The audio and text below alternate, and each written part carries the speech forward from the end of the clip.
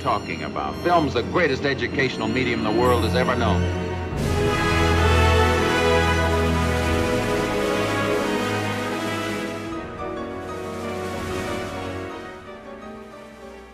Hi, guys, and welcome back to Teenage Golden Age, a podcast where we talk about old Hollywood movies from the perspective of the next generation.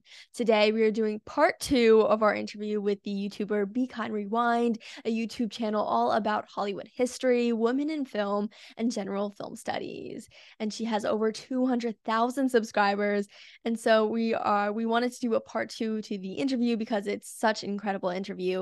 And I wanted you guys to hear kind of the end part of it. It's a really nice casual discussion with Izzy, and we just talk about classic films and teens and what teens usually think respond to classic films. I don't know. We just have a really fun conversation. So I'm really, really excited for you guys to listen. Before we get started, though, please make sure to rate and review us if you enjoy our podcast because it helps grow our audience and help more people hear about old movies. Additionally, make sure to follow us at Teenage Golden Age on Instagram and TikTok, where we share movie clips, podcast clips, reminders about when new episodes come out, and more. Like, when you say that you're interested in classic films, or like you talk about the things that you're interested in, like, how do people respond? Like, do they think are they confused, or are they just like, oh, that's cool? Yeah, people are definitely get really confused, or a lot of them don't even know what a classic film is. Like, when I say classic, they just get Do they think it's confused. like the 80s? Yeah, I don't even know. I mean, usually people my generation, they know like Wizard of Oz, maybe Casablanca, I don't know, but Yeah. it's definitely, I have to like really explain it to them to, Yeah. yeah. And then when I asked like, oh, do you want to, like, when I proposed to watch a classic film, they're like, there's just such a Right. stigma around it, that it's Yeah. Like, what is the bad. stigma to you? Is it like, oh, it's in black and white and they talk weird?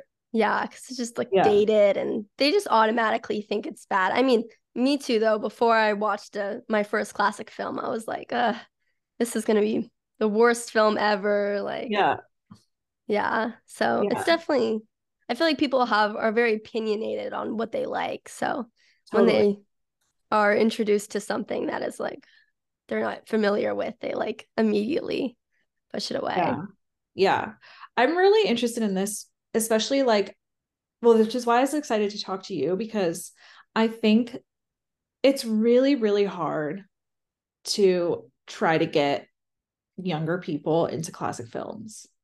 Like, there's everything working against you because, like, it looks different, it sounds different. Sometimes the politics are pretty unsavory. Um, like, you have a million streaming services that won't tell you what any of these things are, and there's new stuff coming out every day. Like, why would you watch Bringing Up Baby when all of your friends are talking about Wednesday? You know what I mean? Like, there's 100 million barriers to it. For sure. I'm constantly trying to figure out like what actually gets people over the line to um start, like, try one. Have you had any success with any friends doing that? A few friends. Yeah, actually my producer, she also does a few episodes. She actually, when we started doing this, she had not watched a single old movie and now she's totally hooked. So Okay, good. yeah. I mean, But like, I use the education thing, like, sale, a lot, where I'm just like, oh, you can learn so much about, all of these things. And I think that works on like a certain type of person, right? Like, people who are really kind of naturally engaged by like social issues or like cultural issues or whatever, um which is great. But I think also, like, um I think it's important to emphasize to young people that, like, this is entertainment. Like, they didn't make these things to be boring. They didn't make them to be like ugly and like dumb. They made them to make people laugh and make people cry and make people nervous and excited. Like, all of these things were made by like some of the best storytellers of the past 100 years. And like, you can tell, they're really well crafted, sometimes visually gorgeous stories that you can watch and are no longer than 90 minutes. So it's like, why not try it? I think, it's, there's a natural kind of impulse. Well, from what I remember of being a teen, which was a while ago, of being like, oh, that's dumb, like, because it's not new. Yeah. Um, Also, our time span, like our ability to focus on things for like a long period of time. yeah, Like so many teens now can't even get through a whole movie. So I know that's really I think tough. that's another thing. Yeah. Yeah. But Even I think I'm always trying to tell people, like, I think it's really cool when you're open to a new experience. Like, like I just think if you're automatically going to shut yourself off because something is like black and white, or like something is in a different aspect ratio or something like that, it's like you never know what you're missing. And I just will never understand the logic of like shutting yourself off from the world like that, because you're like, you just assume you're going to be bored.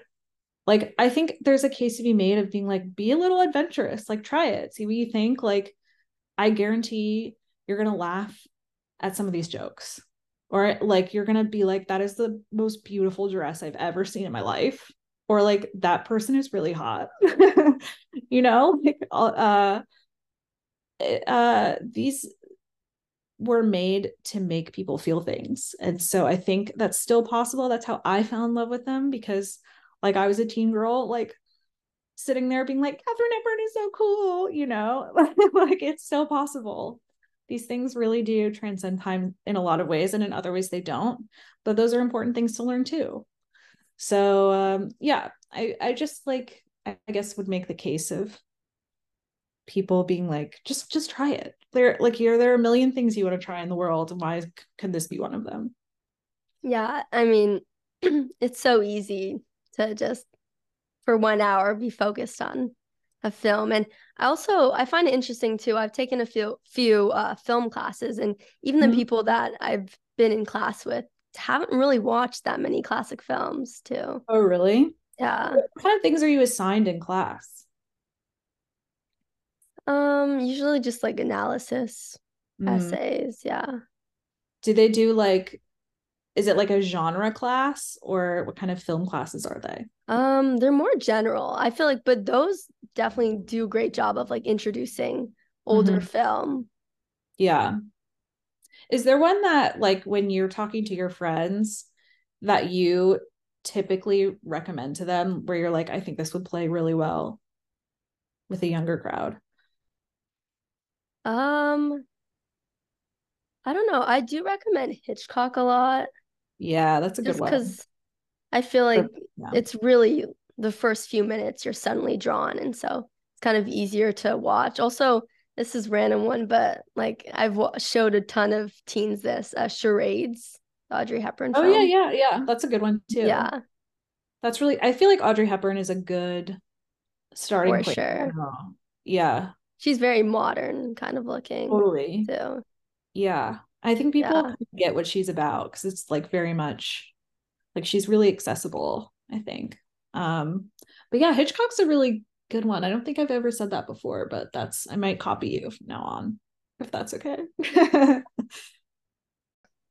Trying to think if even Marilyn Monroe, I feel like is a little, I don't know, she's a little kind of has an old persona, if that makes sense. I don't know how to explain it, but Can be. Well, I think what I would say about that is like, there's a way that men treat her in her films that feels old. yeah. That makes sense. And just the role she played too, I Yeah, think. yeah.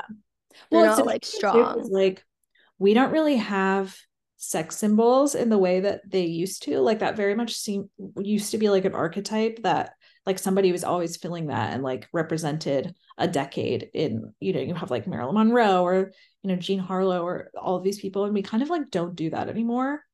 So I wonder, if that's going to be increasingly hard to explain to people what that means, because we just like don't do that.